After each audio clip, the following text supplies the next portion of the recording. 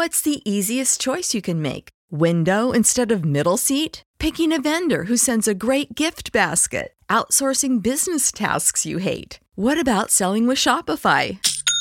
Whether you're selling a little or a lot, Shopify helps you do your thing, however you cha-ching. Shopify is the global commerce platform that helps you sell at every stage of your business. From the launch your online shop stage to the first real-life store stage, all the way to the did we just hit a million orders stage. Shopify's there to help you grow. Whether you're selling scented soap or offering outdoor outfits, Shopify helps you sell. Wherever and whatever you're selling, Shopify's got you covered. Sign up for a $1 per month trial period at shopify.com/try. Go to shopify.com/try now to grow your business, no matter what stage you're in. Shopify.com/try.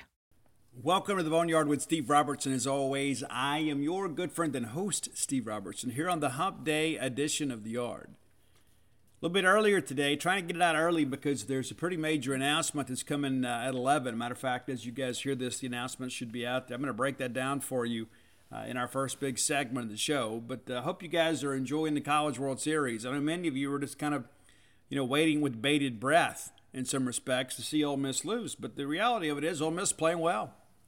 They are. They're in the driver's seat in their side of the bracket. They'll take on Arkansas in a elimination game for the Razorbacks this evening. We'll talk about the College World Series a little bit later in the show. We're going to look at some recruiting stuff too.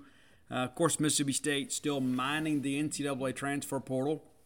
We expect a lot more names to go into the portal within the next week or so. July 1st is the deadline, the transfer portal entrant deadline for anybody in spring sports to be eligible to play next season. So there will be a run here late as some guys have kind of maybe went to some pre-draft workouts, have a better idea of where they stand. And as you guys know, too, there's no declaration for the draft in college baseball. It's not like football or basketball. You don't even have to declare. You can be drafted and you decide if you want to sign. That's just kind of how life works. But there will be a lot of movement here in the next week to 10 days with the portal. As teams are eliminated from Omaha, there will be some guys go in. We went through that last year. We're getting ready to play Vanderbilt for a national championship, and we had a half dozen guys go in the portal or so. And it wasn't because they were unhappy or they were trying to be a distraction to the team. It's just that's when the deadline was. And so now they've got that corrected this year because we're playing the College World Series in less days. There's less rest, which is going to make this weekend's College World Series final series rather interesting, especially as some teams out there have to throw their aces tomorrow.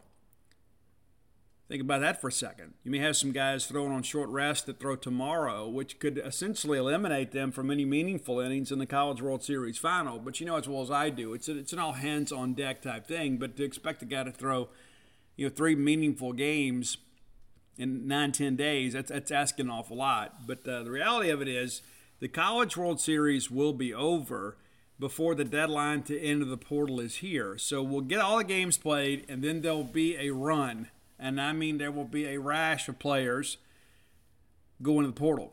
And not just guys, of course, that are in the College World Series. There'll be some other guys, too, that it just kind of prolonged the decision-making process for some time. So they'll go in. So Mississippi State, not in any real big hurry. There's some guys out there we've heard that are kind of leaning State's way. I don't think State's pushed just yet. But the reality of it is there's going to be a lot of guys that Mississippi State has signed or has picked up commitments from that'll be on campus for the second session of summer school.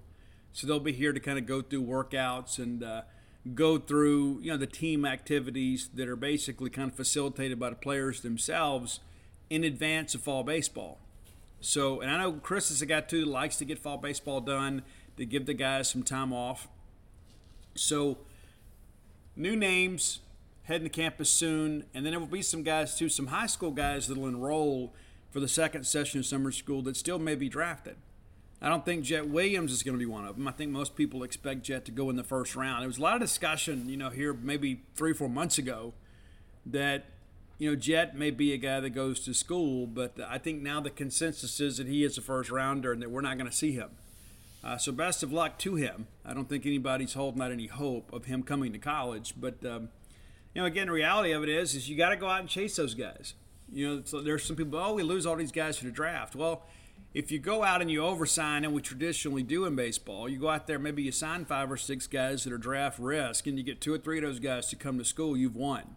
You're never going to get them all. And you won't get them all this year either. Still some guys out there were kind of monitoring their situation after they went to the MLB Combine. So could be some guys move up, could be some guys move down. And so there's a lot to consider, too. There are a lot of people that are kind of new fans to college baseball recruiting. And, of course, the portal really is becoming more of an issue this year. And I think because of the success of teams like Texas A&M, you begin to kind of characterize this and say, hey, you know what? Hey, that might be the path, for teams like Mississippi State, that, maybe the years of developmental players are over. Mississippi State's always recruited at a high level. Chris Lemonis has got the number 8 recruiting class in the country signed for this recruiting cycle. But when you look at some of the guys that have gone in the portal, there may be guys in years past that maybe have taken 2 or 3 years to develop. I just think that the pressure to win is so high today, you just can't afford to be patient with those guys. So you go out and grab somebody from the portal. I think that's going to be the case really around all sports. And one of the things that we hear on the football side from talking to high school coaches is, the days of, the developmental high school guys signing with an SEC school, pretty slim. Now, we're going to do some at Mississippi State. We're having a discussion over on the genespage.com message boards right now. Trevion Williams announced that he was going into the portal. And some people are like, well, hey, what's going on here? Well, Trevion didn't go through spring. Trevion hadn't been in college at Mississippi State. Trevion essentially gave up football. And I guess now he's ready to give it another try. So we wish him the best. He was always a little bit of a questionable take for Mississippi State, kind of a marginal guy, a tweener, shall we say, a guy that didn't have the length and maybe explosiveness to play defensive end, was going to have to bulk up and slide inside. And that's the thing you begin to kind of ask yourself. With all the moving parts to his development, maybe it wasn't a good idea to take him. But this is a guy, obviously, that has had some real challenges in life, so we wish him the best. But not everybody can play in the Southeastern Conference. And that's the thing I think sometimes, too, and I'm not being critical of our staff. I think when maybe perhaps you've recruited to Washington State, and then you get here in this neighborhood in which we live, I think there is an acclimation process that takes place for your coaches. I don't think maybe an SEC player when you see one until you've been around them for a couple of years. It's one of the things that everybody talks about. Well, I know I've played the SEC. Yeah, until you're here, until you kind of see how guys develop and how they're recruited, I don't know that you really have a good grasp on that. And so there is this acclimation period for guys to kind of adjust. And so I think when I look at some of the guys that we offered early on, and many of those guys, of course, are contributing now. But there's some other guys like Tamar Rogers, linebacker. I thought he was a questionable take. Great young man, no doubt. But, again, the classic tweener. Doesn't have the foot speed to play safety. Doesn't have the size to play linebacker. So where do you play him? Well, you play him at Middle Tennessee State. That's where he's headed now. And wish him the best as well. But you could see this spring, he was sliding down the depth chart. And you've got some newcomers at linebacker that are showing up that are more talented and probably maybe a little more projectable at that position, if that's a phrase. I think about this linebacker class with Javay Gilmore and Khalid Moore and Avery Sledge. Those guys were going to rapidly pass Tamar Rogers because they're more natural linebackers. And they're better athletes. And so all of a sudden I think Tamar Rogers kind of realizes that. And I don't know if somebody sat him down on the staff and said, listen, here's the reality of your situation. But this is the positive side of the portal. You have a guy like Tamar Rogers that is basically going to languish in obscurity here at Mississippi State, gets the opportunity to get on scholarship at Middle Tennessee State, a place that I believe that he can play and contribute, and Mississippi State gets that scholarship spot to give to somebody else. And so I think that is a good situation too. I mean, the last thing we want are guys just to kind of hang around, eat up the scholarship roles, and then never have any meaningful playing time. That's not a situation that benefits anybody. And the flip side of it is, we talk about the positive side of the portal. Look at what State has done with defensive back recruiting in this recruiting cycle. I mean, you go get Hunter Washington, who was a 4-star that signed with Florida State. You get Morant from Michigan, who's a 4-star. last year you got Jalen Green, who was a 5-star. You got Marcus Banks, who was a 4-star. Well, State was and also ran in their recruitments out of high school. But now they're looking to reboot their careers, and now you get them. And so now all of a sudden you've got a much more talented, secondary. And of course, Jackie Matthews transfers in, and he's a 4-star transfer. So you start looking at the numbers there. State's been able to, I hate to use the term, but process perhaps some guys that were riding a roster that were never going to play here and replace them with some guys that potentially can. And so, listen, I get it. I see all the complaints from you guys on social media about the portal.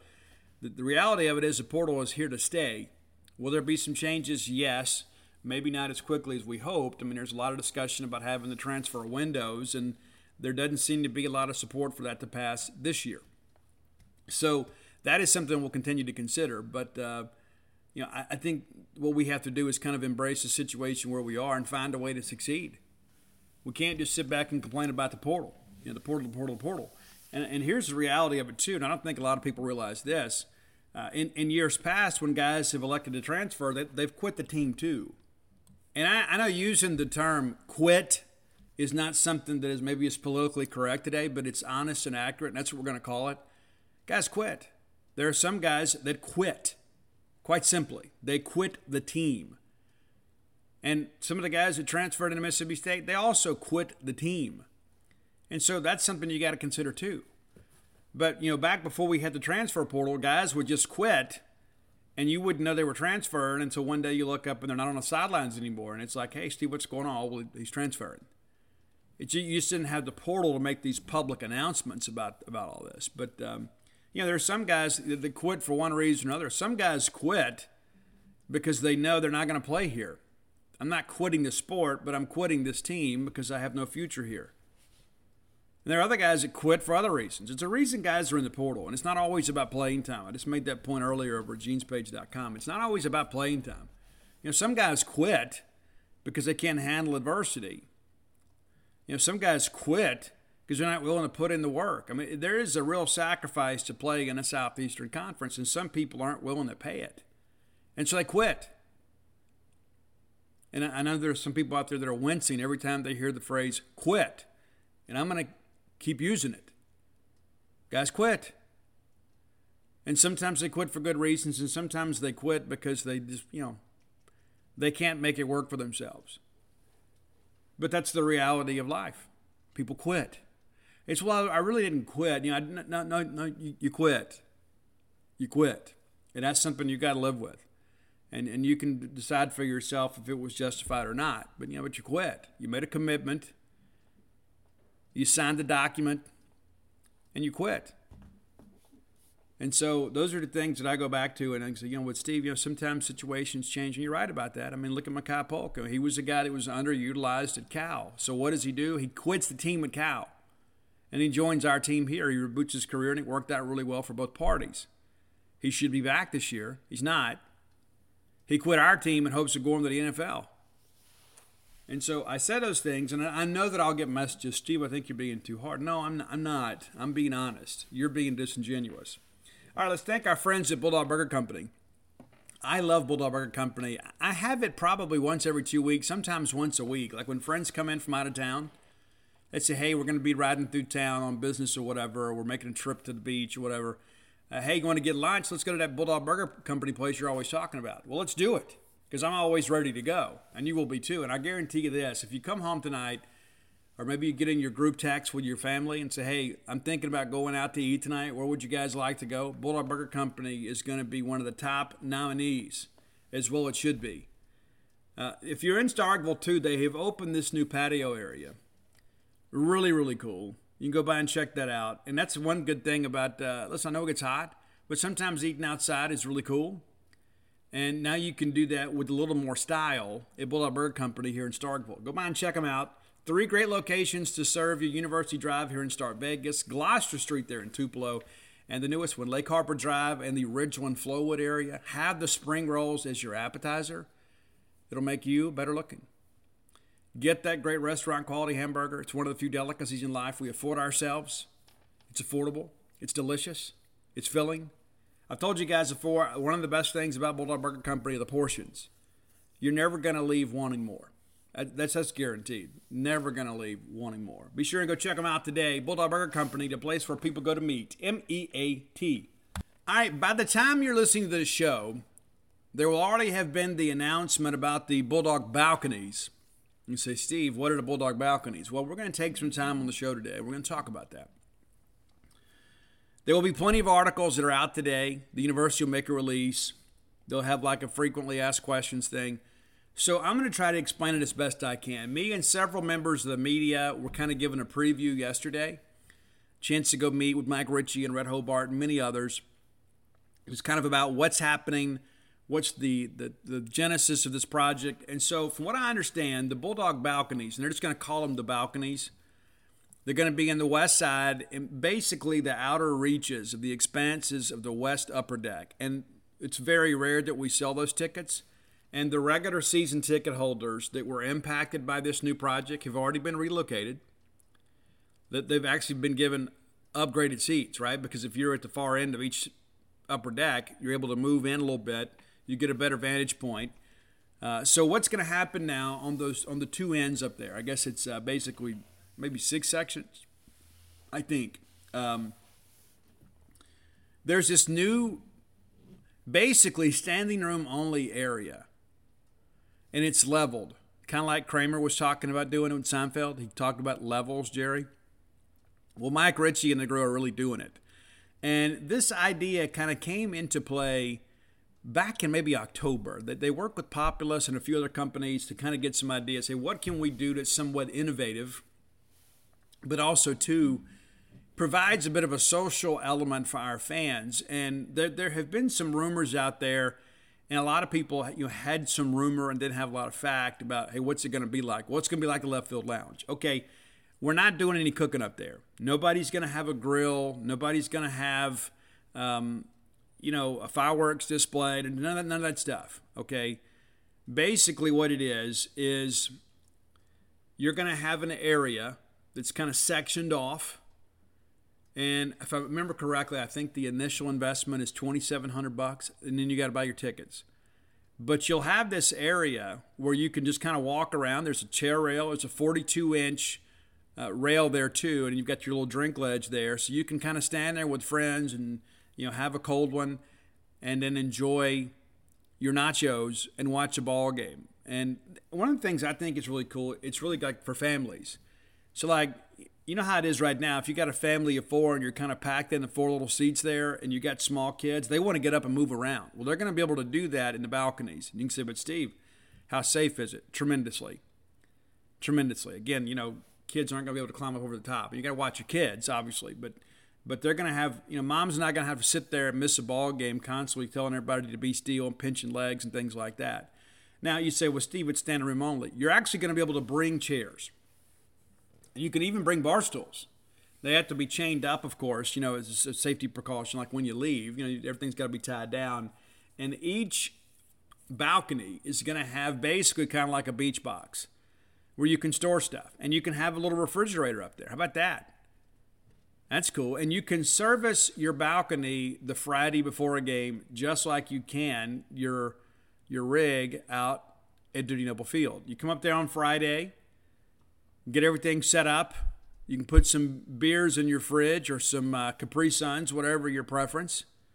And you can have snacks. You can kind of get all that stuff settled on Friday. You won't be able to bring stuff in on game day. You got to get it all serviced on Friday. And so these will go, I guess, the lower level balconies have room for 8 people. And it goes all the way up to, I guess, 22 or maybe 28. And again, I'm doing all this from memory, so you have to forgive me. But basically, you're going to have this section on either side of the west upper deck that allows you to kind of gather in this area that has some shade, too. How cool is that? That's a nice little premium upgrade there. You can be in the upper deck and have a shaded area where you have a fridge and you have the access to snacks. Eventually, they'll probably have, like, there's one little servicing area there, and you'll see it in the renderings that everybody's kind of got to go through this one area. That may eventually become like a vending area. That's not in the initial plans, but eventually it could be. But it's rather innovative. And one of the questions that I had for Mike Ritchie and our development team is, Does anybody else in the country have this? And the answer to that question is no. Nobody has this. There are a few people out there like South Alabama that have something similar in end zones. They have like an SRO area in end zones. Well, we're taking it up in the upper deck. Now, we don't sell many of those tickets anyway. So there's not that many season ticket holders that are impacted by this. And as I mentioned before, those people have already been contacted. They've been upgraded. But what's cool about it, too, is it's going to be one of those things, too, that I think a lot of people are going to look at and say, you know what? I think I want to do this. I want an area where I can kind of move around a little bit. I can go high-five my friends and I have to reach across 2 rows of people. And so you have to, now it's not going to be a situation too where you can just bring everybody, all your friends can come up there. They have to have a ticket to sit in the balconies. This is a premium ticket area. It's going to be interesting to see how this whole thing kind of comes to be, because what if this thing takes off? What if people say, you know what, I love these, and they sell out? And you're going to have the ability to kind of reserve one now. They're going to start, I think July 1st is when it starts, maybe July 1st to the 5th. And again, I'm doing that from memory, but then all of a sudden we think, well, wait a minute, let's do it on the other side too. And so from what I understand, it's going to reduce capacity at Davis Wade Stadium by around 1,900 or so. And so our numbers are going to come down a little bit. So we're not going to be selling out of records, right, for attendance, because we're bringing those numbers down. But I think this makes a more functional area, like for families. But also too, like, what if I buy the balcony? What if this is my year, I want to get the balcony, and maybe I want to get the bigger one because I'm going to have clients or friends or whatever that I'm not going to have season tickets for them, but I still want the bigger area because from time to time I'm going to have a bigger crowd. Well, then you can just buy game day tickets for the balcony. Because you will have that, basically, that license to buy those tickets. And there's a cap, of course, for each section, but let's say one week you may have a dozen people there. And then the next week you may have 20 people there. So you're not going to be limited. You're not going to be able to force to buy more tickets than you need. But the reality of it is once you have that seat license, you can buy the tickets that you need for your balcony kind of week to week. You're going to have, I think the minimum requirement is 8. But then you can, each week as you need to, you can add more game tickets provided you don't exceed your capacity. I hope it's not too confusing. And I think once you guys see the renderings, you can be pretty excited too. Let me give you probably the best description. We talk about it being like left field lounge. That second row of rigs out there? That's probably the best example I can give. You have the little, the stairwell that goes up there, and then you're in your area. You're basically going to have these things stacked in the bleachers. And they started this morning at 4 a.m. They brought a crane in, and the framework itself already been prefabbed.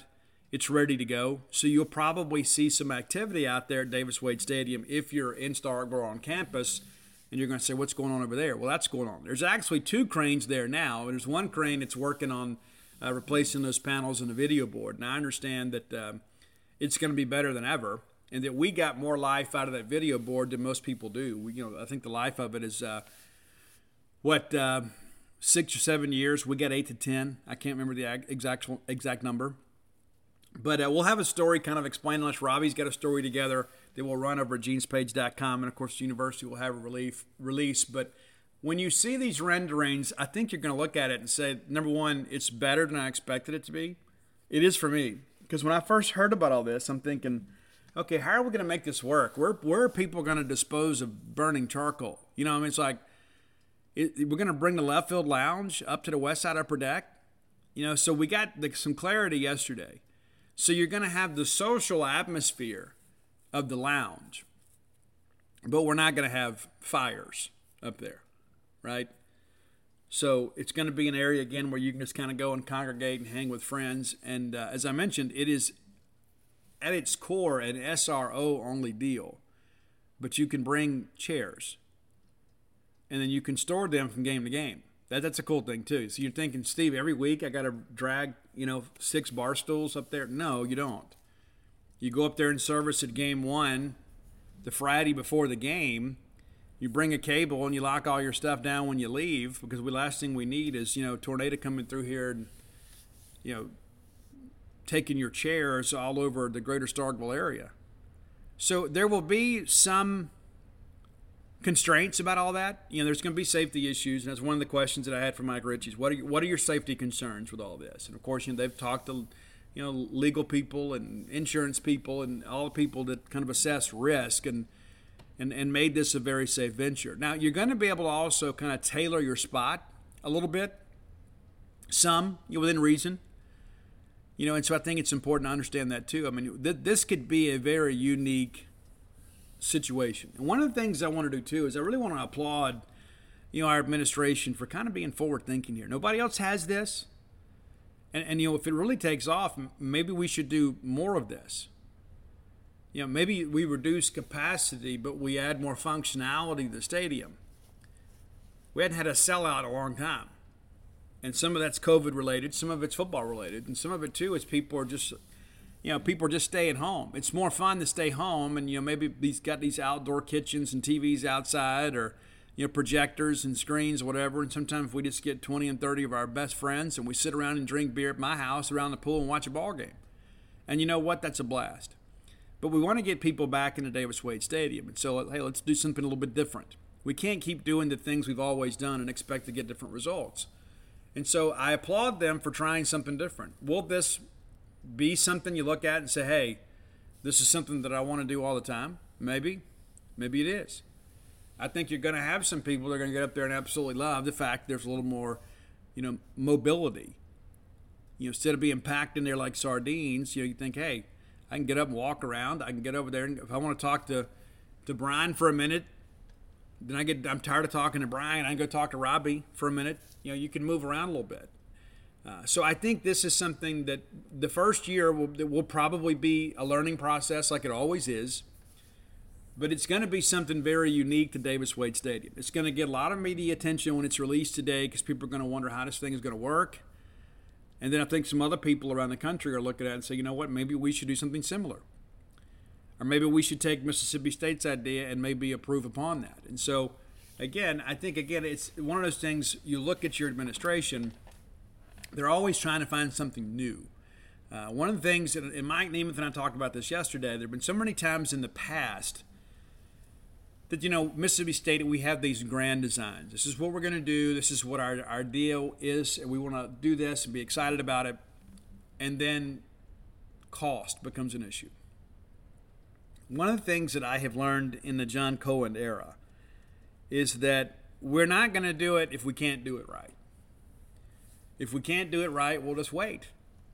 We're not going to go do it. We're not going to start out thinking, okay, all right, we're going to have this great dining hall with these hardwood floors, and we're going to have incredible furniture in there, and it's going to be something that's just unlike anything else.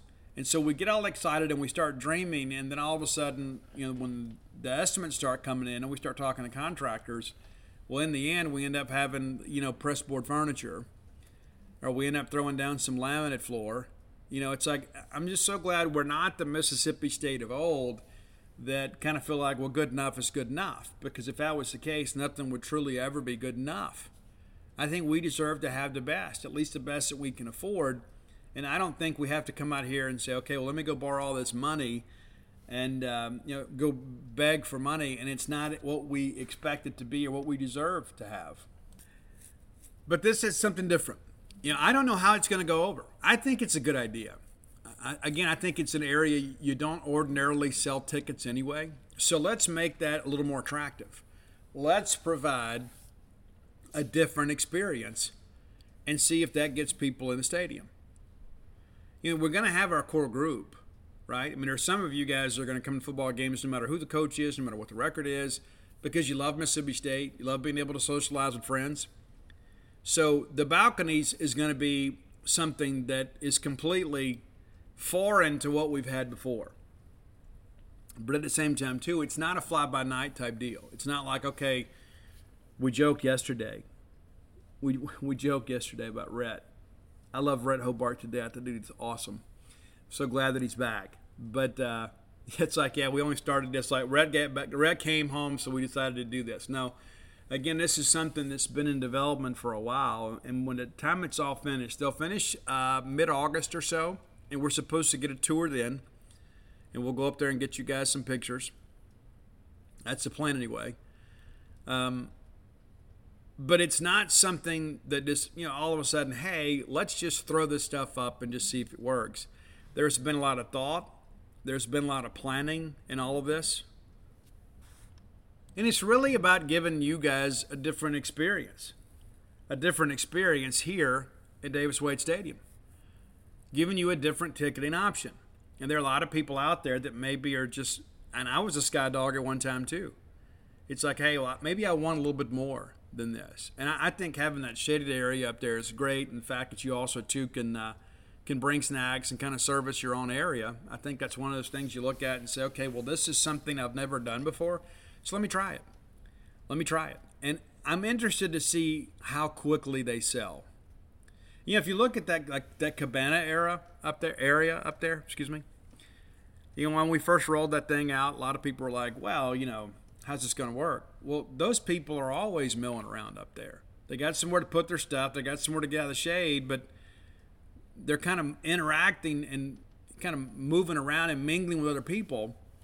Well, this kind of gives you that aspect too. So it'll be interesting to kind of see how this is embraced from people.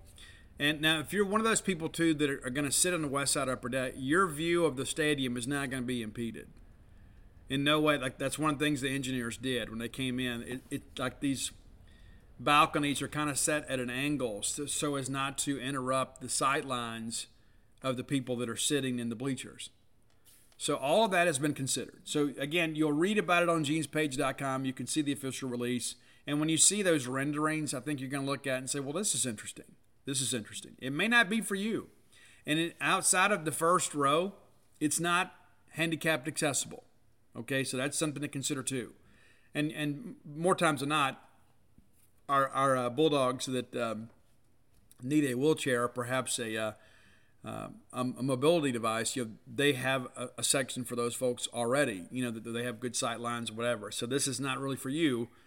But it is basically going to be placed on what we have already. It's not going to require any major engineering or things like that to change the upper deck. We're basically just going to, all those bleachers have been pulled out.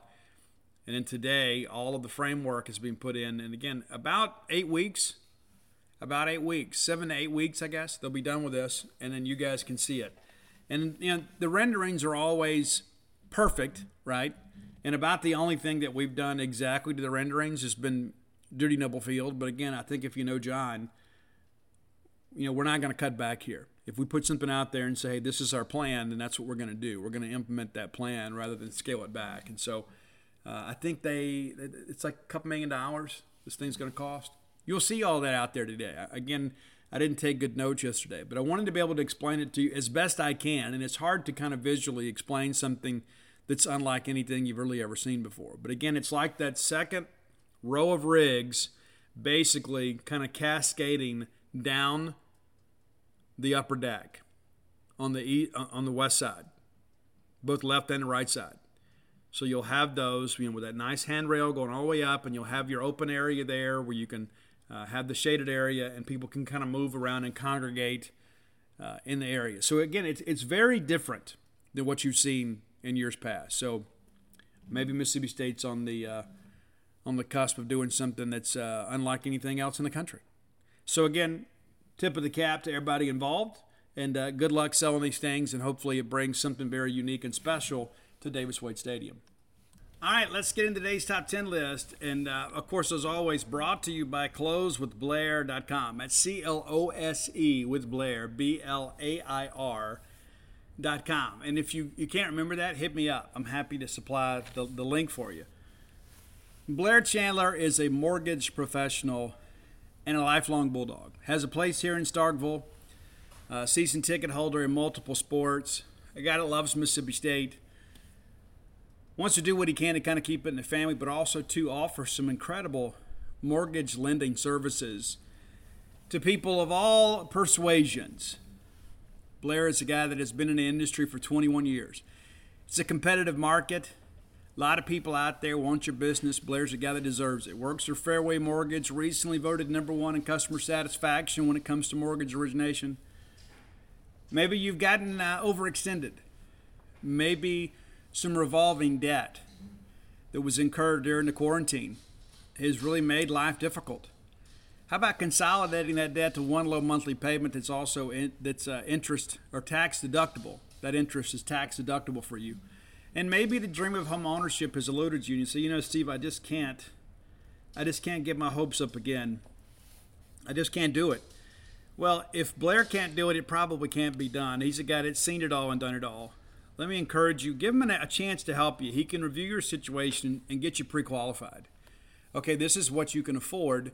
This is the kind of house that you're looking for. And that helps. It takes a lot of guesswork out of it. Blair's phone number, his personal cell, 601-500-2344. Again, 601-500-2344.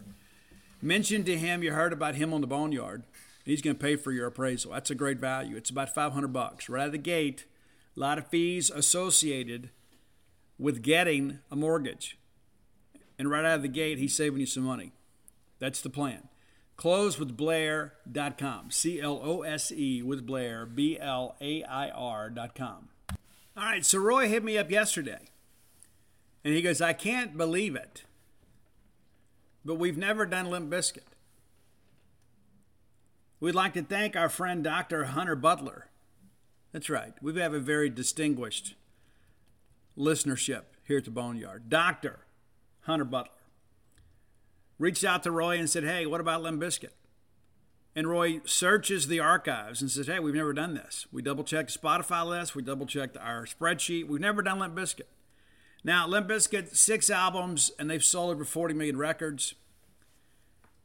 An innovative band. And I'll be honest with you guys, too. I was somewhat reluctant to get on the new metal bandwagon.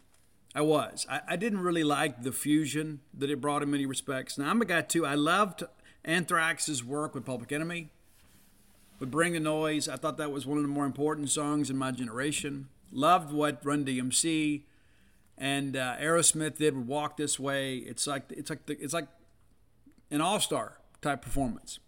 But new metal was one of those things. I was like, I don't know, because basically you had like heavy metal riff and then kind of like a rap bass line, and then there was some singing and some rap elements in it. So I really wasn't ready for that. It didn't take me long to get on the bandwagon on Korn, though. But I thought Limp Bizkit, initially I thought was a little silly. And then the album Significant Other came out, and my feelings about them changed. And that's the thing you think about, too, is like, how many people could be that wrong? Now, Limp Bizkit, of course, is not remembered in many respects in perhaps the same reverence that bands like Korn are. And a lot of it's got to do with Woodstock. They basically incited a riot there, and it's like all of a sudden they made all these enemies in the record industry, and people were like, you know what, we're done with these guys. Wes Borland, I think, is a musical genius. I love his look. I love the fact that he is a guy that never takes himself too seriously. One of the things that's really cool, too, about Wes Borland, I don't know if you know this, maybe we touched about this on the show before, but there were these 2 high school kids. They were like playing at some talent show, and they wrote Wes Borland a letter and asked Wes to play with them, and he did. Just went to the show, played, and the 2 kids were huge Limp Bizkit fans. One of the guys was a bass player, the other guy was a drummer. They didn't have a guitar player, so what do? They go to Wes. And Wes shows up, again, shows a guy that doesn't take himself too seriously, not too big to do things like that. And you hear about that occasionally. But what a dream that had to be for those high school kids to have Wes Borland from Limp Bizkit on stage at their show. So tip of the cap to you, Wes. And Wes has done some other things too. He's not just limited to Limp Bizkit. He's done a lot of other crazy stuff. But this is a guy that puts on an incredible show. So here are some songs that didn't make the list. 3 of them are covers, because you know my policy, right? The song My Generation is the only original piece that didn't make the top 10, but I wanted to throw an honorable mention in its direction. Their cover of George Michael's Faith was one of the things that really kind of made them stars on MTV. It's different. It's like you take this very benign pop song and you made it a new metal song. Interesting. They had a hit a few years back with a cover of The Who's Behind Blue Eyes. Really showed a different side of themselves. Top 20 hit. On the Greatest Hits album, they also do a cover of Motley's Home Sweet Home. Not a huge fan of it, but I got to get a tip of the cap for anybody that'll cover some Motley. I'm still upset that I didn't get to see Motley last week. Me and the homie Sam were supposed to go. We've been planning this for 2 years, had conflicts, and I'd like, hey, well, I got to go on the ship. And then we didn't get to go on the ship. So I missed the cruise and the Motley Crue show. I will be going with Roy, however, in November to see Judas Priest and Queensryche at the Lander Center in South Haven. So if you haven't heard about that, tickets go on sale on Thursday. That's right. I've never seen Priest. I never have. Can't wait. Can't wait to go. And still kicking around the idea of going to Nashville next month to go see Faster Pussycat, LA Guns, and Tom Kiefer. I know those guys in Faster Pussycat, so I may go check those guys out. And Ace Van Johnson, a guy that I think does a lot of good things. Not just a rock guy, but raises a lot of money for animals. Really involved with pits. Like he raises money every year. Like he'll sell merchandise to help for pit relief, like for pit bulls. Because a lot of people out there mistreat those dogs, and there are issues. I would never have a pit bull, but I respect those that love them. But here, in my estimation, are your top 10 Limp Bizkit songs. If you don't know, maybe you should. All right, number 10, it's In Together Now. And this is one of those where they basically just decided, hey, we're not just going to be kind of like rock rap. We're going to really embrace it here. And I'm pulling this thing up here. In Together Now is one of these songs, too, that I think Method Man is on there, who I think is one of the greatest rappers in the history of the world. I don't think there's any question. Method Man, his delivery, unlike anybody else's. Love it. So In Together Now, that was off Significant Other, and it was really kind of a precursor for some things to come. And I think it gave Limp Bizkit some credibility in the rap community, but also, too, it reintroduced, some incredible rappers to the rock community, where it was kind of like, hey, it's okay to like both. We don't have to be segregated by style here or by race. We can enjoy this music. And I think in many respects, nu metal really, in some ways, kind of killed off the rock scene. I think a lot of people realized, hey, you can rock and you can rap together, and you can make something really cool. And I think the younger generation of rock fans really embraced that. And I think rap really benefited from it as well, because there were a lot of people that didn't know Wu-Tang. And all of a sudden you hear Method Man, you're like, well, who is this guy? What's his story? Well, the next thing you know, we're listening to Wu-Tang Clan. So good effort there. All right, number 9 from the album Gold Cobra, and this is one of the only songs kind of later in the catalog, is the title track from that album, Gold Cobra. I like it. It's very rocky. It's kind of a return to form in many respects. Gold Cobra, I think, a really cool track from them. And it was a comeback. A lot of people are like, oh, they really do another album? And yes, they did do another album, and it's really good. It's different from the earlier stuff. I think it's important to kind of understand that. It is different from the earlier stuff. This album actually got pretty good reviews. It was the 5th studio album from Limp Bizkit, and on Interscope, and it was the first since 2003. So it had been 8 years between albums. Results May Vary is one, and Results May Vary is the one that had Behind Blue Eyes on there, but not the same level of success, but critically acclaimed, probably a little bit better. Probably a little bit better when it's all said and done. But I think, again, if you like the old Limp Bizkit, I think you'll like this one. Again, the album did not really sell exceptionally well, but I think it was a good one. And they didn't do another album again until a couple years ago. But again, a lot of people out there like Limp Bizkit, maybe haven't listened to anything since the heyday. Okay, number 7, we're going back to the beginning. Back when Fred Durst and those guys were living in Jacksonville, Florida, just trying to figure this thing out. It's off the $3 Bill Y'all album. It's Counterfeit. Counterfeit is a great track. And honestly, I think if Limp Bizkit had maybe remained on that track, that trajectory with Counterfeit, I think a lot of people, I think they probably would still be making music today that people were still very, very serious about. Now, they may not have been as influential at the time, and maybe the trajectory of the career would have been different, but I think it would maybe have been a little more long-standing.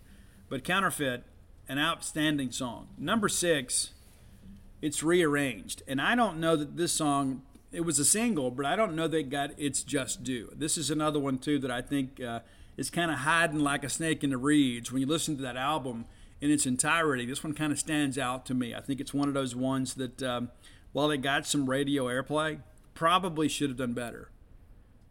And I think in some respects, too, to be fair, I think there was some Limp Bizkit fatigue because they come from nowhere, and it seemed like MTV and rock radio was kind of like forcing them down our throats. And then eventually, like, okay, well, that's pretty good. That's pretty good.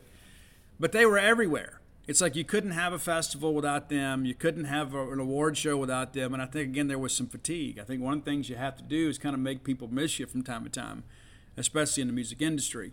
And so I think some of the deeper tracks and maybe later singles that maybe weren't pushed as heavily by MTV in rotation maybe didn't get the notoriety they perhaps deserved. Number 5. Off the Mission Impossible soundtrack. I love this song. I do. I just can't push it ahead of the major hits. But it's Take a Look Around. I love the guitar on it. Of course, it's got that Mission Impossible vibe to it. It is one of their better songs. I think Fred does a really good job on it. But to me, musically, I think that's what really sets this song apart. Many of you probably have forgotten about that one. And all of a sudden you hear it, you go, oh, yeah, I remember this. It was great. Okay, so number 4 and number 3, we're going to have a first in top 10 segment history. We're going to have the same song, 2 different versions of the same song. And they're very, very different versions. Today's podcast is brought to you by NerdWallet's Smart Money Podcast. What's the best way to help you and your finances thrive? The answer can be overwhelming with all the financial misinformation out there. Fortunately, you can turn to NerdWallet's objective finance journalists to set things straight and help you make smart decisions with your own money. The nerds have helped me get smarter about things like planning for my tax bill so I don't dread April every single year, managing finances with a partner without causing a breakup, putting away more money for retirement since I'm not going to do this podcast forever. Sorry, folks. And also boosting my credit score since good credit is like a real-life cheat code. Saving for an emergency fund because life is like a good movie. It loves a good plot twist. The nerds also explain the real impact that the latest financial headlines could have on your life.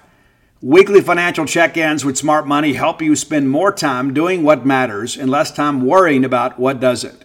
Let NerdWallet's trusted experts untangle today's web of financial misinformation. Listen to NerdWallet's Smart Money Podcast on your favorite podcast app. Future you will thank you. Bulldog fans, rodeo season is here. That's right, the Dixie National Rodeo.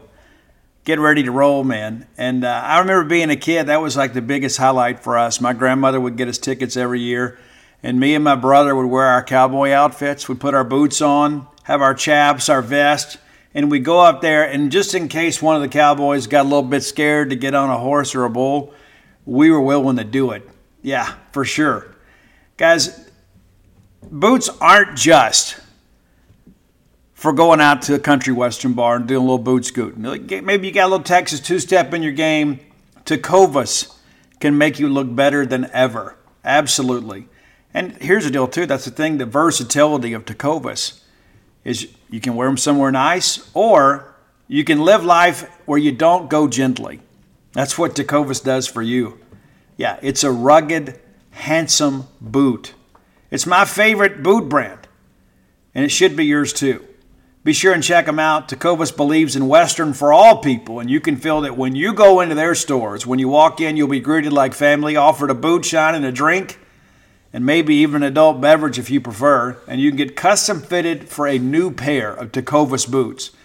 You can get custom leather stamping or branding, whatever you need to make it feel somewhat individual. Look up your closest store at tecovas.com. But if you can't make it to a store, Tecovas delivers the most premium quality and most comfortable Western goods right to your door. Visit tecovas.com. That's TECOVAS.com. And you know what, partner? Point your toes west. Versions, and really the only thing that is the same is basically the chorus. And so the number 4 song on our list is Limp Bizkit's Rollin' Urban Assault Vehicle. You're like, Steve, what's the difference? Well, I'll tell you the difference. You got some of the greatest rappers in the history of the world that were part of this production. And I was actually working in the furniture industry back then, and so I'd get back there and and work with those guys in the warehouse. And I put this album on. Next thing I know, everybody's wanting to burn a copy of it. Those are the things that you think about. It kind of brings people together. The contrast in styles, I think, really exposes listeners to some things perhaps that they are unfamiliar with. But also, too, I think there are some people that maybe would never have heard of Limp Bizkit had it not been for the Limp Bizkit Urban Assault Vehicle track. It also features DMX, Method Man, and Redman. And again, I think Method Man, again, is the truth. But the DMX verse on this is ridiculous. Absolutely ridiculous. And Redman's verse is really good, too. He's the kissing cousin of the Wu-Tang Clan. But the bass line on this, the track is different. It hits really hard in the car. All right, number 3 is the Roland Air Raid vehicle. Maybe that's something we should adopt, being that we're an air raid school. I absolutely loved it. I think it's one of those things, too, that I heard this one first. And then when they came out, I remember when Fred Durst was being interviewed before they released the Chocolate Starfish and the Hot Dog Flavored Water as a third album. He's like, hey, we got this. And they were basically playing it on a boombox. I mean, technology was so, I guess you could say, basic at its time. Like, you couldn't play something off a recorded album and then have it on MTV at the time because it hadn't been released yet. It was pretty crazy. So they would play it, and then there's like a microphone up to the boombox, and you hear it. You kind of get an idea how things are going to go. But the Roland Air Raid vehicle, a huge hit. And again, I couldn't put one or the other on this list because the songs are so different, and I think they're brilliant in their own ways. All right, number 2, and at times this has been my favorite Limp Bizkit song. This is probably, like, if I want to listen to Limp Bizkit, this is probably the first song that I put on more times than not. It's Break Stuff. And I love the video, how they basically put out a casting call to their fans. And it's like, hey, we're going to be shooting a video here. If you're a fan, come by. You're going to be in the video. And like, to the people that are in the video with Limp Bizkit, the guys and gals that were doing the lip syncing are fans. And again, I think it's Limp Bizkit kind of embracing where they come from, too. At the time, they hadn't gotten too big for their britches. But Break Stuff is one of those. There's just so many killer lines in that track. The first one, the complaint leaves with a blood stain. That's right. Because I'm like a chainsaw. I love it. I could listen to it every day. I love the aggression in it. I'm a guy, too, that music kind of helps me heal. So sometimes maybe when I'm in a bad mood or whatever, I can put this song on and kind of allows me to vent out some of that negative emotion. Break Stuff, to me, a legendary track. But number 1, what else could it be? It's the first major hit for Limp Bizkit. And probably truer words never sung in recorded history. It's the song Nookie. I did it all for the Nookie. So there are a lot of people today that maybe only know Limp Bizkit from the first couple tracks, the number 1, number 2, maybe 3 tracks. I would encourage you to get to know the rest of the catalog, especially Wes Borland's musical genius. He is a very aggressive guitar player that puts on an incredible show. Fred Durst is a guy that has been very polarizing in music circles for many years. A lot of people, again, didn't like the fact that they were so abrasive in kind of what they did. I like the fact they were somewhat unapologetic and really kind of had a punk rock vibe in their attitudes, not necessarily in their musical stylings, but they were a band that kind of did things their way. And again, I think I may have skipped a song here. So let me run them down for you real quick here. In Together, number 10. Go Cobra, number 9. My Way, number 8. I don't think I talked about My Way. Number 7, Counterfeit. 6, Rearranged. 5, Take a Look Around. 4, Roland Urban Assault Vehicle. 3, Roland Air Raid Vehicle. 2, Break Stuff. 1, Nookie. Yeah, I think I skipped My Way. I think so. But even if I didn't, we'll give it another tip of the cap. I'm sitting there thinking they're doing it their ways. And I'm like, I didn't think about My Way. But that's your top 10. So I apologize if I got out of order. If you have ideas for the top 10 list, reach out and let me know. Better yet, hit up Roy. And again, if you're looking for somebody, too, with 30 years of experience in quality management, Roy's your guy. Roy recently found out that the plant that he works at is closing and still has several years to go before he can retire. but he's a very experienced and well-educated Mississippi State grad. Does a lot to help us here at the show, and of course the salary with which we pay him, which is nothing, is not enough to sustain life as our Spotify expert here for the top 10 list. So Roy does a great job for me. Roy is my friend, and so if you want to help me, you help Roy. So again, Roy is at Twitter at Dogmatic67, DAWGMATIC 67, also on Spotify. Follow him on both. And again, this is a guy with 30 years of experience out there, just kind of making things happen, and again, kind of figuring out the next step. He'll land on his feet, so you're going to miss the opportunity to get a quality employee and a guy that's a great bulldog. He'll do a great job for you for the next several years. So again, I know it's a competitive job market right now. Not many people have that same level of expertise or experience. So please reach out to Roy. Let him know if you have an interest level. And it's like with all this experience, I know he'll find something. I know he'll land on his feet. But anything that I can do to help my friend, I want to be able to do here on the show. All right, time for us to move on. And let's talk a little college baseball. You know what I forgot to do? And again, this has become kind of a thing, I guess. We didn't do the prime strength player of the game. We didn't have a game, and maybe that's why I forget sometimes. But our prime strength player of the game is Mike Ritchie. That's right, Mississippi State Associate AD Mike Ritchie, in charge of ticketing at Mississippi State. One of the people that was really part of the leadership group to get this new Bulldog Balconies thing together. That's kind of his thing.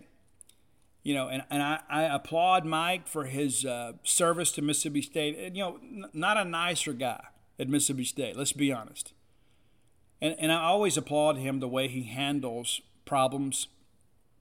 Mike's a guy, too, that never really gets elevated emotionally, at least not publicly. I remember back a few years ago, I guess it was 15, we played Alabama, and I had to go pick up some tickets for some friends. And had them at will call, went to go pick them up, and there's some people that had been scammed and bought tickets from a scammer, and then they're not able to get access to the stadium, and they're up there and complaining. And there's Mike Ritchie representing Mississippi State with an even temper, being very, very courteous. These are Alabama fans, okay? These are not future season ticket holders, right? But he handled things professionally. I don't know how it ended up, but I know that he took a very emotional situation where a guy feels like, I spent all this money on these tickets and I can't get into the game. And then Mike handles it in such a way that the guy's able to calm down a little bit. I mean, that's the thing, too. De-escalating a situation like that takes a true professional. Mike Ritchie, one of the unsung heroes on the Mississippi State campus. So, Mike, today it's for you. The PrimeShrimp.com player of the game is Mike Ritchie. Now, Prime Shrimp, if you're looking for great shrimp, look no further than Prime Shrimp. The great taste, the great service without all the fuss and cleanup of store-bought shrimp. Yeah, you can run down to your local place and get some shrimp. No idea how long they've been there. Not sure how fresh they are or whatever. Then you got to peel them. You got to devein them. You got to take tails off. And you sometimes still get that gamey taste, maybe not exactly what you're looking for. With Prime Shrimp, you get a money-back guarantee. The shrimp show up in a Mississippi summer-proof container. They're in these handy little pouches that fit conveniently in your freezer. You take them out when you're ready to use them. You put on a pot of water, you boil it. You drop that shrimp in, 10 minutes later, you're ready to eat. It feels like you're eating down at Cafe Sabiza, Decatur Street in the Quarter. Get that French Quarter Alfredo, you'll be glad you did. Again, Louisiana Shrimp Bowl, that may be my rising favorite. You got 4 great flavors to choose from right now. Visit them at primeshrimp.com and use promo code Boneyard. That'll get to save you $20 off your first order. So we're basically just kind of giving you some shrimp. Money, free shipping on all orders over 4 pounds. And maybe that's the direction you want to go. And maybe you say, Steve, let me just try it and then we'll see. Let me tell you this. I don't know who does the cooking in your family, but this is going to be so delicious and so convenient. You're going to want to continue to do business with primeshrimp.com. Primeshrimp.com, promo code Boneyard. Be sure and check them out today. All right, let's talk some college baseball. Time to get up to speed on what we're down to now. Not much baseball left. Sadly, we're not a part of it. Doesn't mean we're not impacted by it. A lot I want to say about this. This segment is show brought to you by campusbookmart.net. I love campusbookmart.net. You will too. If you haven't been by the store, it's very easy to find. It's on the backside of campus. You come in on 182, turn at the Highway Patrol office, make your way towards campus, and there it is on the left. The lovely, talented Susie still holding it down. Miss Kathy Brown, best buyer in the market for sure. Anything out there with the Mississippi State logo on it, she can get it or already has it in stock. Go by and see their smiling faces. If you can't, visit them at campusbookmart.net. And by being a loyal Boneyard listener, we'll give you a phrase that pays. That is BSR, which stands for Beautiful Steve Robertson. And that gets you free shipping on all orders over $50. Any order less than $50, absolutely incomplete. And it's time, too, to be thinking about football season. I know we're in vacation mode. And maybe get some new Mississippi State merch to wear on vacation. Everybody deserves that. Mom or dad both need a new M/S cap. You need to get some shirts for the fall. Be thinking about that. Be glad you did. Campusbookmart.net. Again, promo code BSR. All right. Let's talk college baseball. Let's look at what happened yesterday.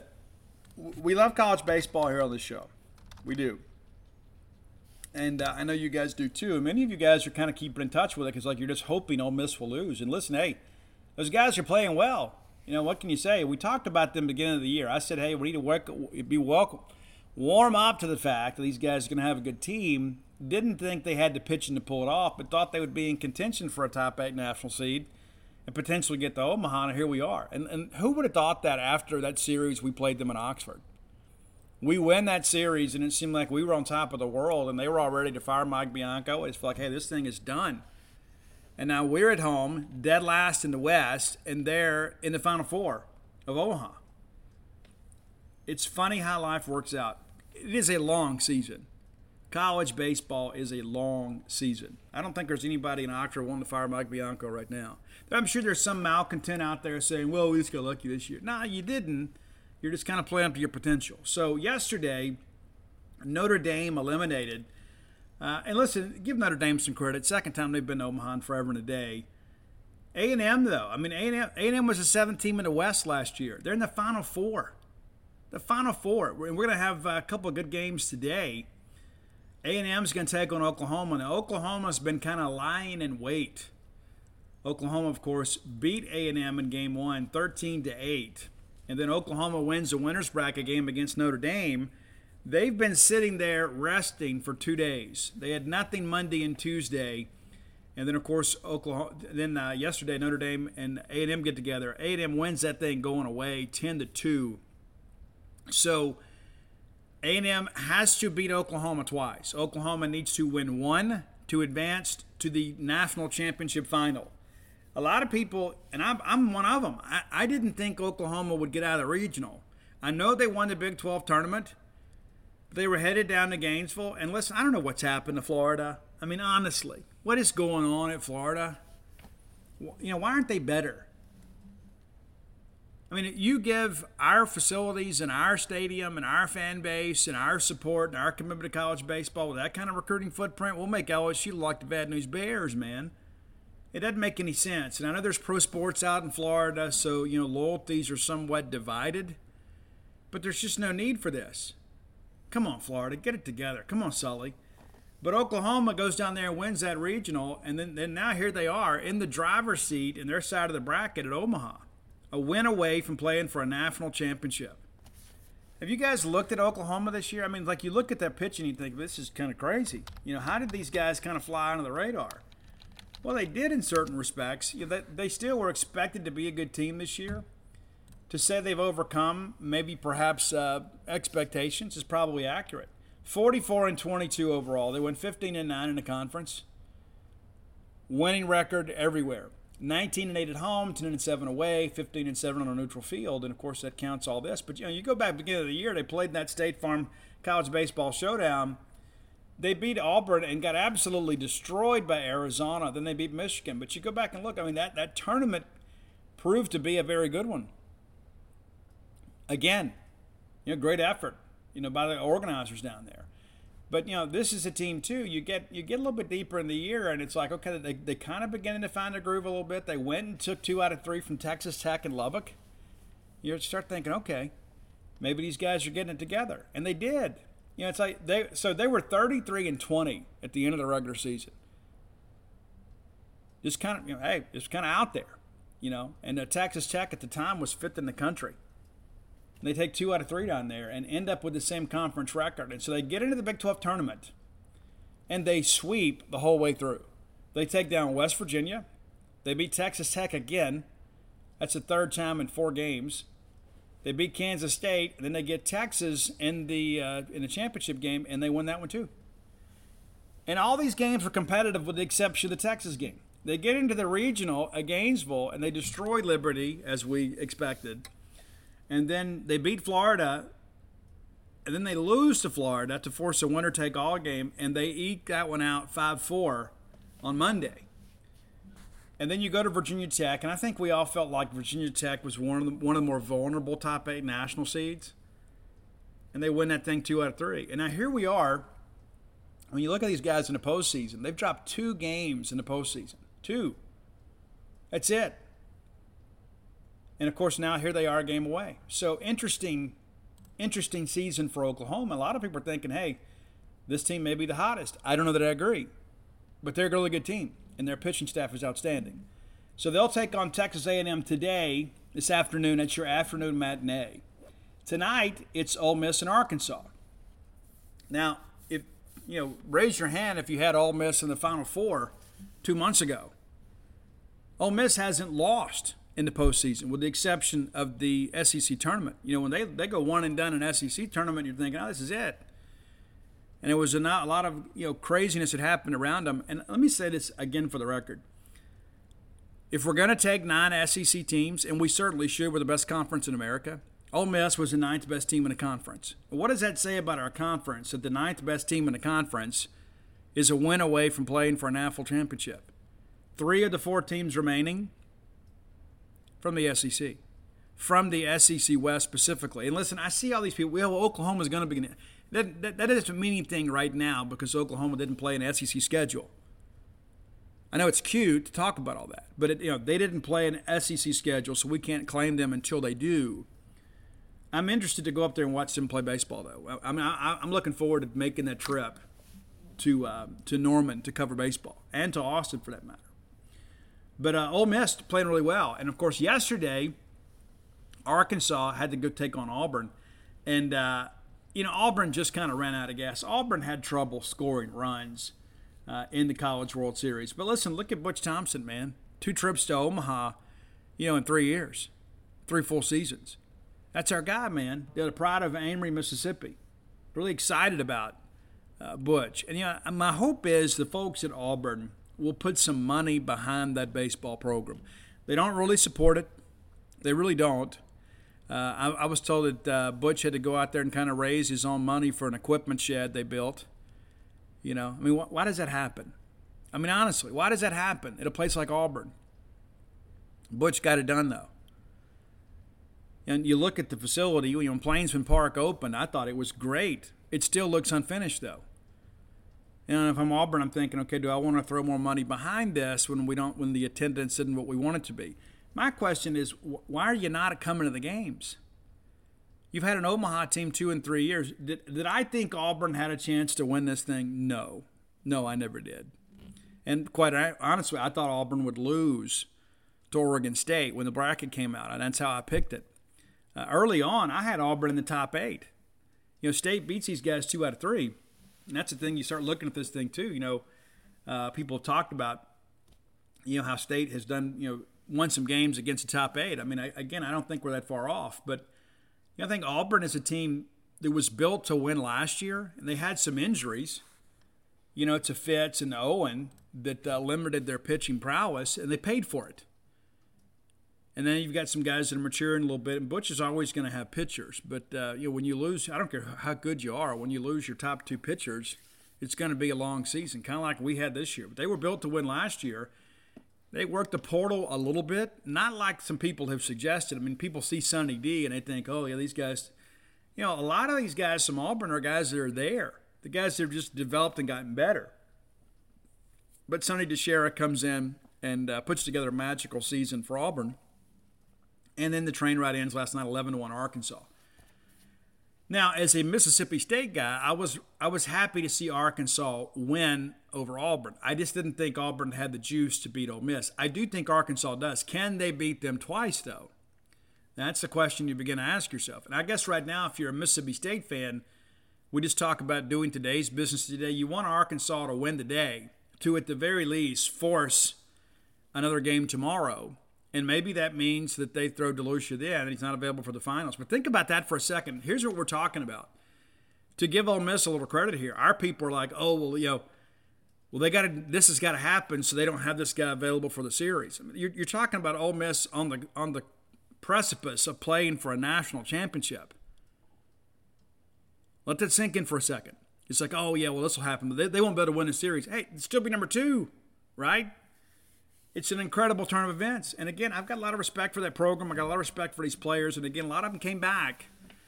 That's the thing I think about too. LSU a few years ago, they had Jared Poche and Kramer Robertson. All those guys came back, and they still couldn't win it. Had a great year, but still couldn't win it. And so there are a lot of these guys sometimes that kind of invest themselves in thinking, you know what? Pro baseball can wait. I want to win a College World Series. And so we'll see what happens. The thing that I think about is if you're Ole Miss yesterday, and this is where coaching comes in. You really have to keep your team grounded. Ole Miss woke up yesterday morning thinking we're one win away from playing for a national championship. One. We just got to win one game. And we got 2 chances to do it. We got to win one, though. And if we can win one, we can rest and get ready to play on Saturday, Sunday, Monday for a chance for a national championship, just like our big brothers at Mississippi State did. Arkansas woke up yesterday morning saying, hey, we got to win 3 in a row. We got to win 3 in a row. And so, okay, now we've beat Auburn 11-1. And to be honest with you, that game is not as close as the score indicated. Arkansas actually had some miscues in that ball game that probably kept this game from really getting out of hand. You can say, Steve, it was 10 runs. I get it. I just think Arkansas just had more of an edge. And so Arkansas, I think, has the juice to beat Ole Miss. Can they beat them twice? But Arkansas, again, to kind of get back to that whole mental aspect, they woke up Tuesday morning saying, we got to win 3 in a row. So they're already thinking and planning for Thursday mentally. There is no chance of them winning their side of the bracket today. They can win a game and force another game. But mentally, they've been geared up to think, hey, we got to go beat three quality teams from the SEC 3 games in a row. So what happens mentally to say Ole Miss if they lose? They hadn't lost in the postseason. I mean, since the SEC tournament, they have swept through the regionals and the super regionals. Now, you can say whatever you want to about their path. They didn't pick the bracket. They just won the games that were in front of them. And they beat an Arkansas team the other day, and I didn't think that game was really very competitive. I didn't think Arkansas showed up, and we can talk about Dave Van Horn's pitching decisions, whatever we want to. But the bottom line is Ole Miss went and won the game. Simple as that. They went and won the game. And Ole Miss did a really good job keeping that Arkansas offense at bay. I think Arkansas hit a lot of soft contact, had a lot of routine fly balls. DeLucia, outstanding. But what happens if you wake up tomorrow morning and you're like, oh, we got to play again? That's the real chore. What happens mentally to Oklahoma or Ole Miss, and especially a team like Ole Miss, the last team in, team that has struggled against Arkansas, and you begin to wonder, okay, if we go into a winner-take-all with these guys, what is it going to do for us? So I think the pressure really shifts. And I think, to be honest with you, I think if you're Ole Miss, you got to get this thing done tonight. You got to get this thing done tonight. I don't know that Ole Miss would have the pitching to win another game in this bracket. I think that throwing Gaddis tonight, he's got to go out there and get it done. If not, I think Ole Miss is in trouble tomorrow. And that's what you want to hear. But, Ole Miss is very capable of winning that game tonight. I know Arkansas has some arms available. They have some pitching available. But I think Ole Miss needs to win this thing today. I think if it goes to a winner-take-all elimination game, I would have to favor the Razorbacks. Now, on the top end of this bracket, we talk about Oklahoma and A&M. I think Oklahoma is probably okay. I just don't know if A&M has the pitching to come out of the loser's bracket. Really good. Detmer was great yesterday, for sure. And Oklahoma can really swing it. Those are things you begin to think about. What do we do now when you've got these big-time bats facing guys deeper in your rotation? Arkansas basically threw a midweek guy last night. So they're kind of set up well for the next 2 days. Don't know what happens in the weekend, but they're set up pretty well. Like if Arkansas wins tonight, do they bring Nolan back on Thursday? It's a good question. He was outstanding Saturday. Do you bring him back on short rest? Because, it's about you do what you have to do to win the game today, right? There's a song out there somewhere that we're affiliated with it. Win the game today. Figure out what you got to do to win the game today. So, again, I'm pulling against Ole Miss, but we would be. Here's the thing: it's a rivalry, but at the same time, too, you got to respect what they've done. But one of the things I want to say about this too, and I've seen this sentiment out here, and I want to go on the record here and kind of offer my feelings. In my opinion, it is my show. I don't agree with these people that are pulling for Ole Miss. It is certainly your right and your ability to do that. I know many of you have many Ole Miss friends, and you're like, hey, we had such fun last year winning a national championship. I'd love for my friends to be able to share in that this year. I just don't agree with you. I don't, and it's nothing against your friends. I am a Mississippi State guy first. Simple as that. And so I want what's best for Mississippi State. So Ole Miss winning a baseball national championship a year removed from us winning it is not good for Mississippi State. I don't know that Ole Miss ever winning a national championship will be good for Mississippi State. So if we want to really get some separation between the programs, and there has been, over the years, there has been a tremendous amount of separation. And give Mike Bianco credit. The last handful of years, State has really pulled away in some respects from Ole Miss. Well, this would give them a chance to kind of catch up again. At least not historically, but in the modern era, in recent years. And so how is that good for Mississippi State? And so, my attitude about that is this, and of course my business is kind of, dependent on Mississippi State doing well. When State's doing well, you guys listen to the show. When State's doing well, you guys subscribe to the website. When State's doing good, you guys buy the books. When State's not doing well, you don't do those things. So maybe my investment in Mississippi State's success is a little different from yours. But I have seen people that have gotten Mississippi State people that have been really, really upset with other Bulldog fans. Why aren't you pulling for Ole Miss? Do you hear yourself? Why are we not pulling for Ole Miss? Are you kidding me? Because we're Mississippi State people. We're Mississippi State fans. No, we're not pulling for them. No, we're not. You're welcome to do it, but don't be upset with the rest of us because we don't share in your line of thinking. Because I want what's best for Mississippi State. You may want what's best for your friends, and that is absolutely your right. But you don't have the right to be critical of other people that don't share in your line of thinking. I want what's best for Mississippi State. I don't care who it offends. I don't care whose feelings it hurts. I don't care if somebody says, Steve, you're a bad sport. Fine, I'll get a T-shirt printed and wear it everywhere I go. I am a bad sport. I want what's best for Mississippi State. That in no way diminishes the respect that I have for Mike Bianco and his Ole Miss program, and Tim Elko and these guys are playing a great brand of baseball.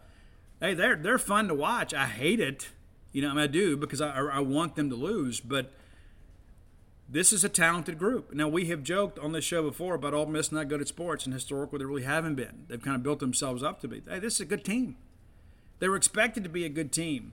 They've gotten some guys back that were kind of banged up this year on the pitching side. They kind of retooled their pitching rotation midway through the year. They found some things. And Mike Bianco has done a great job. A guy that was under fire, expected to be fired at season's end if they didn't make a tournament. And now here they are, just days away from playing for a national championship. How can you not respect it? Even if you don't like it, you can respect it. But I don't want them to win. I don't. I just don't. Again, maybe you feel differently. You're like, oh, well, Steve, it just takes it too far. No, I don't take it too far. I think I take it the appropriate distance. And that is I want Mississippi State to be as good as it can possibly be. And I don't think that we have to kind of forget who we are to get the approval of other people. Well, I pulled for you guys. What does that matter? Oh, well, this rebel was pulling for the Bulldogs last year. Well, thanks for your support, but it had nothing to do with the outcome of the game. None. And just like all of you out there that like, hey, well, I'm going to pull for Ole Miss. It doesn't change the game. They're not going to play any better or worse no matter your rooting interest. It's not going to happen. We have this narcissistic belief sometimes that it matters. It doesn't. So, again, not pulling for them. They may win it. They do. And they're capable of winning it. They're good enough to win it. And if they win it, they deserve it. That doesn't mean I have to like it. Now, you may feel differently. Again, Maybe it runs deeper with me than it does with you. But the reality of it is I don't know how Mississippi State benefits in any way from our rival school winning a national championship. And as I mentioned yesterday on Facebook to somebody, and it was a very, very, very polite discussion between adults that had varying viewpoints on this issue. And I commend people for not getting personal with that. But had the discussion, it's like, hey, we're not sister schools. We're rival schools. And I submit that many of the people that feel this way don't know the history and don't know the things that they have done. Do you not remember what those folks put Jackie Sherrill through? Do you not remember that? You don't remember all the memes about Dak Prescott, cheap shots and things like that? You remember that stuff? Because people say, well, Steve, all that stuff you're talking about happened years ago. No, it didn't. It didn't. It's a rivalry. Doesn't mean it has to be mean-spirited, and I'm sure many of you probably don't see it the same way I do. But I'm a person that's kind of against cultural elitism, and that's kind of a tenet and a pillar of the Ole Miss experience. We're not snobs, we're just better than you. And I don't need their approval. Again, I respect their baseball team, but I hope they don't win. And I didn't expect them to get this far, and I commend that team and that staff for the work they've done. And again, my angst is not really about these players. I think it never is about the players. Because every one of these young men are looking to get an education and to further their careers. They just happen to go to those schools. Now, when we're playing, I don't want them to do well. But you don't wish any ill will on these young men. Because a lot of these guys didn't have a rooting interest in the rivalry until they got here. They're just guys playing a game and getting their education paid for as best they can. And wouldn't make them any different than my own son. They had some different opportunities, right? So it's never like that. Now, hey, do I like it when Landon Sims strikes out, Peyton Chatney or something? Absolutely, you do. Absolutely, you do. Does that mean Peyton Chatney's not a good player? Absolutely not. The guy can really play.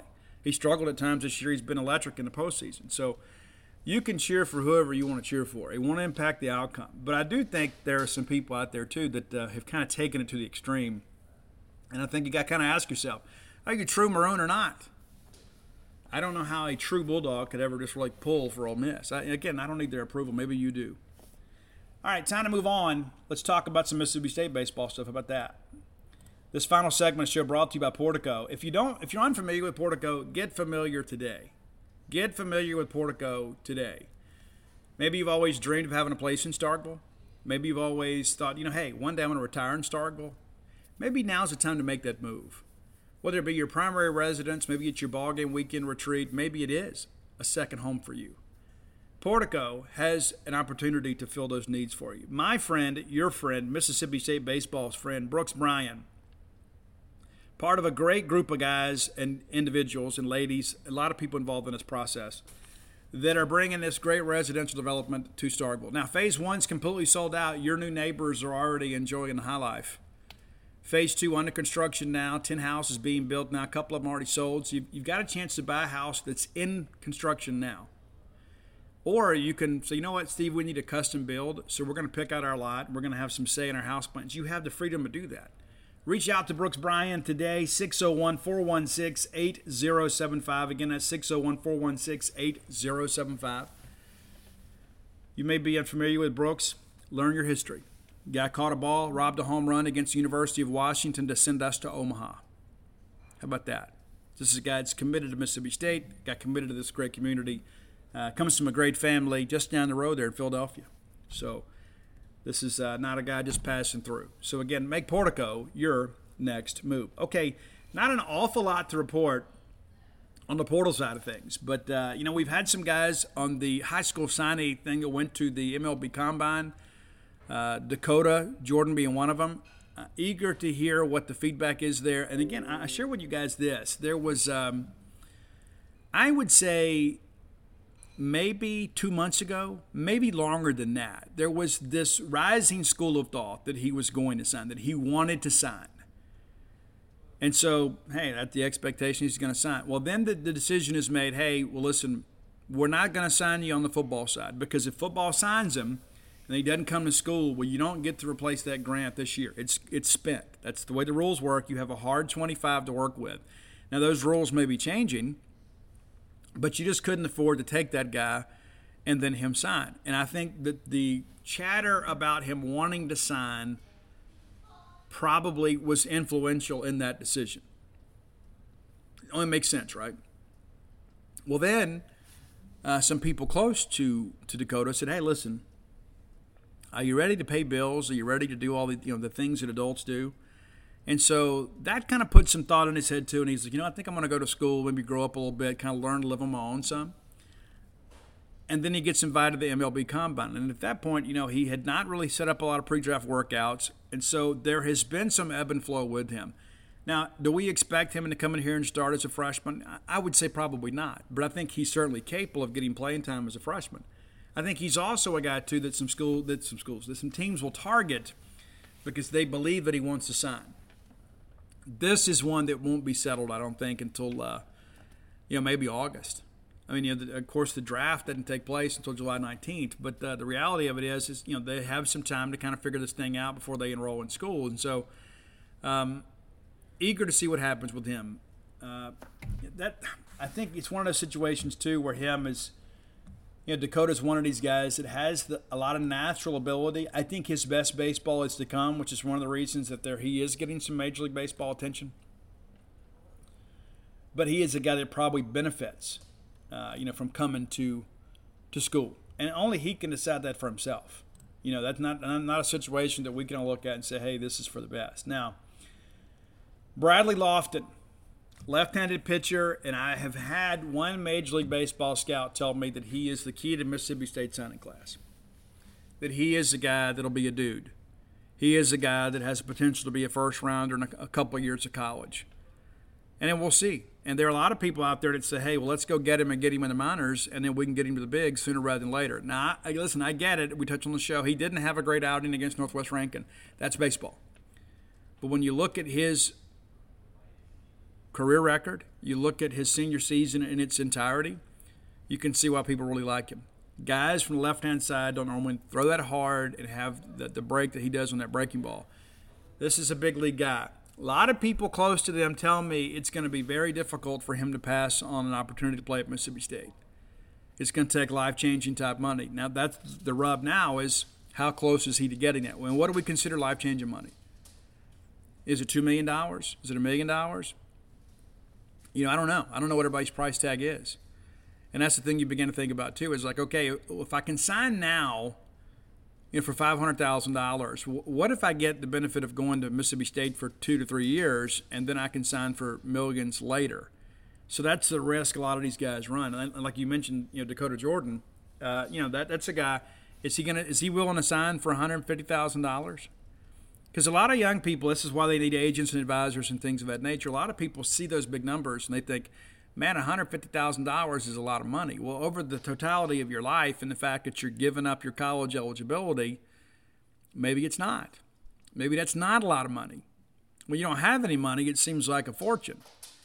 But when you begin to think about, okay, am I a sucker for the quick reward here? Am I going to take $150,000 now and then sign basically an entry-level contract and then never really make that money up? Or do I go invest 2 to 3 years on the college level at a place like Mississippi State and then sign for millions later?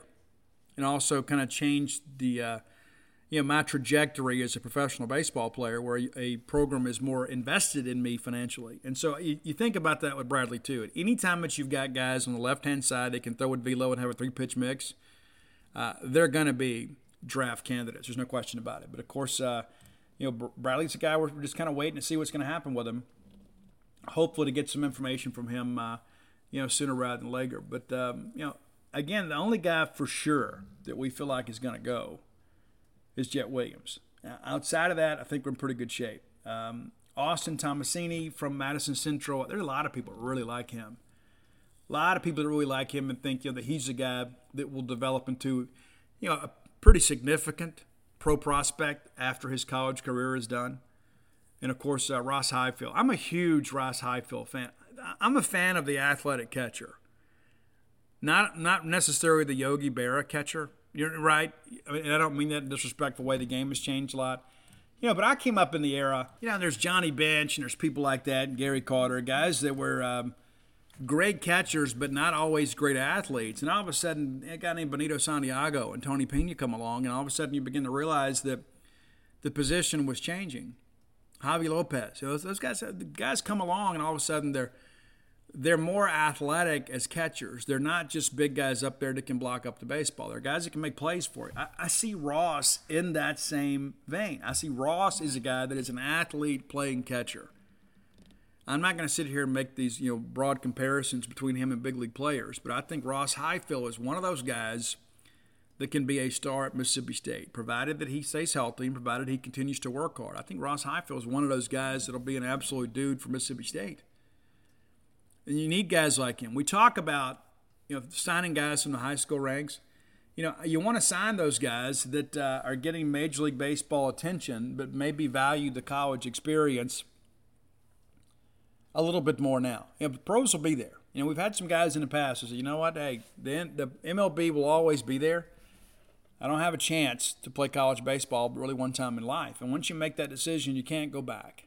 And so I think it's important to kind of understand that you're getting guys like Ross Highfield. That's the difference between going to Omaha and not.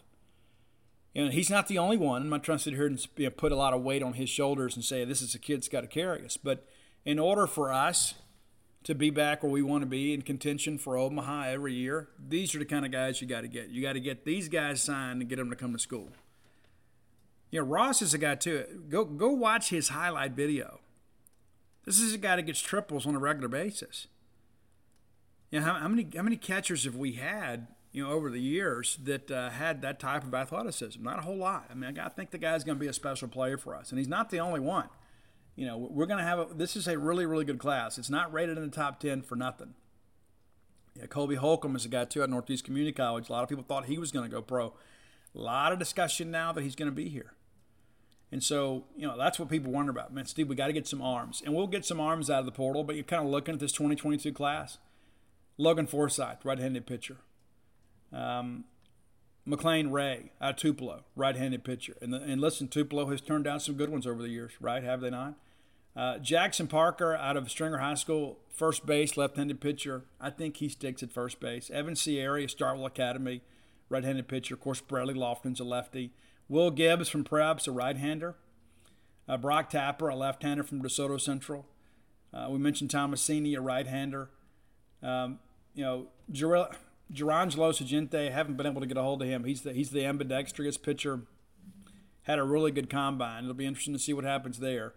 Nathan Williams, right-handed pitcher out of South Carolina. We mentioned Colby Holcomb as a right-hander. Then there's Max Miller, a left-hander from Van Cleve. Graham Yanetma from junior college, a lefty there. So I think when you start looking through this, there are a lot of arms on the way. And that's the thing, too. I think it's important to understand, we've got them coming from two different directions. And we've got them coming from the signing class. We've got them coming from the portal. Your staff has kind of addressed some of these needs. We have thrown some scholarship allocation and allotted some spots on the roster for these guys. So it's going to be a very competitive and busy fall. But there is some reinforcements on the way. It's not a situation where everybody's just kind of sitting around hoping the guys that are returning are the only guys that can contribute. There will be a ton of arms available for Mississippi State this fall. It's going to be about finding the guys that can throw strikes and help make us a more competitive baseball team to get us back to Omaha. If you hadn't done so, go to dogpilethebook.com. That's DAWGPILE thebook.com and get signed copies of Dogpile. And while you're there, you can get copies of all my sports books. It's Flim Flam, Alpha Dogs, Stark Villains. And as I mentioned before, copies of Villains and Alpha Dogs are dwindling daily. So if you're thinking about, well, I'll just wait for that. No, you're not going to be able to wait because I'm telling you, we're going to exhaust all the inventory. Matter of fact, we recently had a bookstore in Mississippi run out of Stark Villains, got another case, and we told them it's probably the last case for a while. So if you need to fill out your collection, and I suggest you do, go to dogpilethebook.com and get that taken care of today. Stark Villains and Alpha Dogs, again, very, very, very, very, very, very limited quantities available. All right? If you're looking for blooms of oleander, and many of you are, I get about a message a week about that. Very simple. You can find it, just Google blooms of oleander, but you can find it on Amazon, booksandmegan.com, barnesandnoble.com, or if you want to buy it through your local bookstore and throw them some business, you absolutely can. They can order it through Ingram. They're happy to do so. And if you're looking for Stark Villains gear, yeah, we should get excited about Really excited about Stark Villains gear. Go to starkvillains.com. Again, I got people out here doing work, and so sometimes we get excited.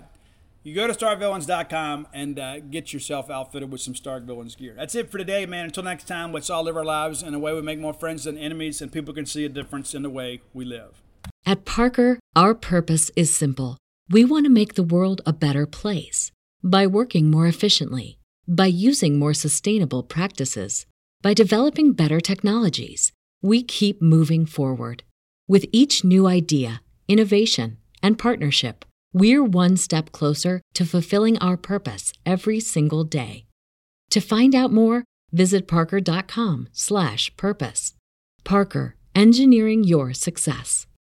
Say goodbye to your credit card rewards. Greedy corporate mega stores, led by Walmart and Target, are pushing for a law in Congress to take away your hard-earned cash back and travel points to line their pockets. The Durbin-Marshall credit card bill would enact harmful credit card routing mandates that would end credit card rewards as we know it. If you love your credit card rewards, tell your lawmakers, hands off my rewards. Tell them to oppose the Durbin-Marshall credit card bill.